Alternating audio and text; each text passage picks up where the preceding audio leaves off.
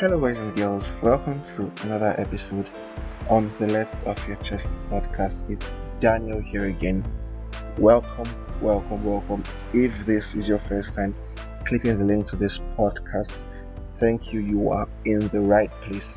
If you are a returning listener, thank you for always clicking, listening, and sharing links to previous episodes. I hope you enjoyed yesterday's episode. This week has been rainy, full stop. Nothing extra. This week has been very rainy. It has been raining all through. And while I love it, I feel the rain can show more ambition, fall with more intensity for like an hour and allow people do what they want to do. Other than that, I love it. Today, I'll be talking about something. So, I think last month, a couple of people reached out to me to start a class. And while that was surprising and shocking to me, like, why? What do you want me to teach? Why do you think that I have all the things to hold a class?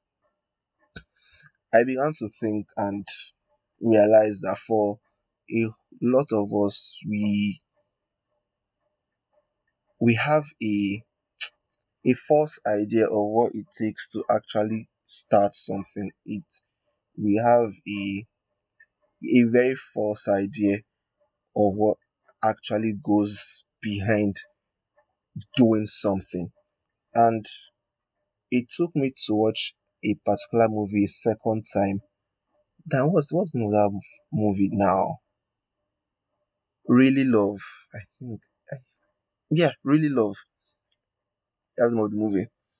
And in the movie, there is this guy who's an artist, and it took him a while to get to become like good, to get solo shows and stuff like that.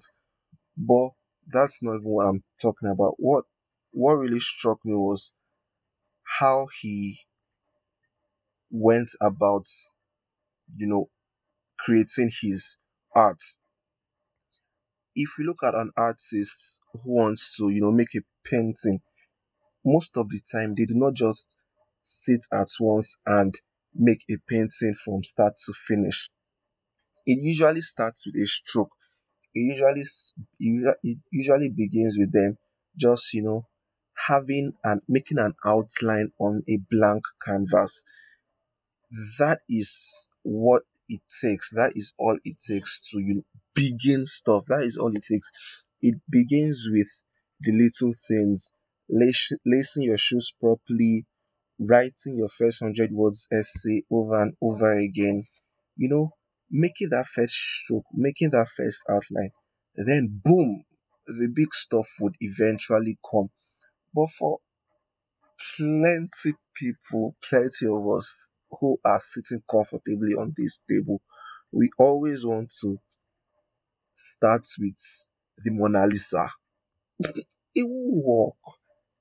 It's not going to work. And I'm not swearing for anybody, but that's the truth about it. It's not going to work. There are